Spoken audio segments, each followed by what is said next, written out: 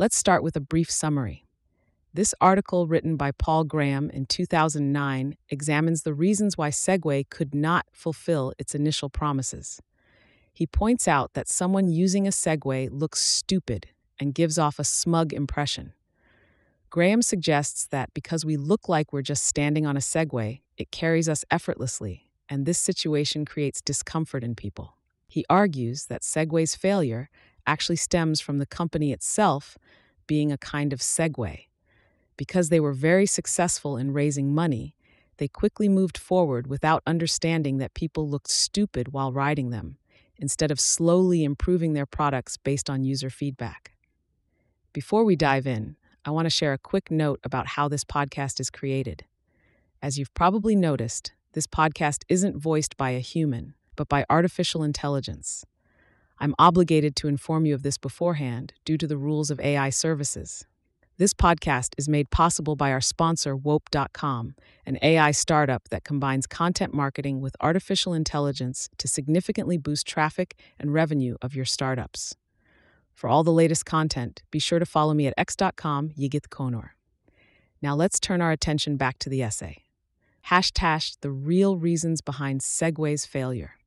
Original title, The Trouble with the Segway. Date, July 2009. The Segway hasn't delivered on its initial promise, to put it mildly. There are several reasons why, but one is that people don't want to be seen riding them.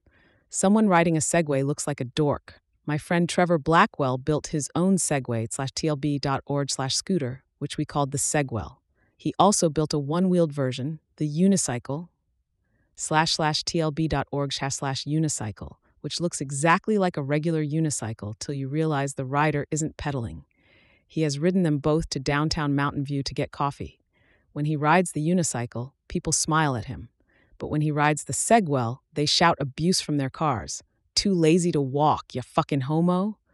Why do Segways provoke this reaction? The reason you look like a dork riding a Segway is that you look smug. You don't seem to be working hard enough. Someone riding a motorcycle isn't working any harder. But because he's sitting astride it, he seems to be making an effort. When you're riding a Segway, you're just standing there. And someone who's being whisked along while seeming to do no work, someone in a sedan chair, for example, can't help but look smug. Try this thought experiment and it becomes clear. Imagine something that worked like the Segway, but that you rode with one foot in front of the other, like a skateboard. That wouldn't seem nearly as uncool. So there may be a way to capture more of the market Segway hoped to reach. Make a version that doesn't look so easy for the rider.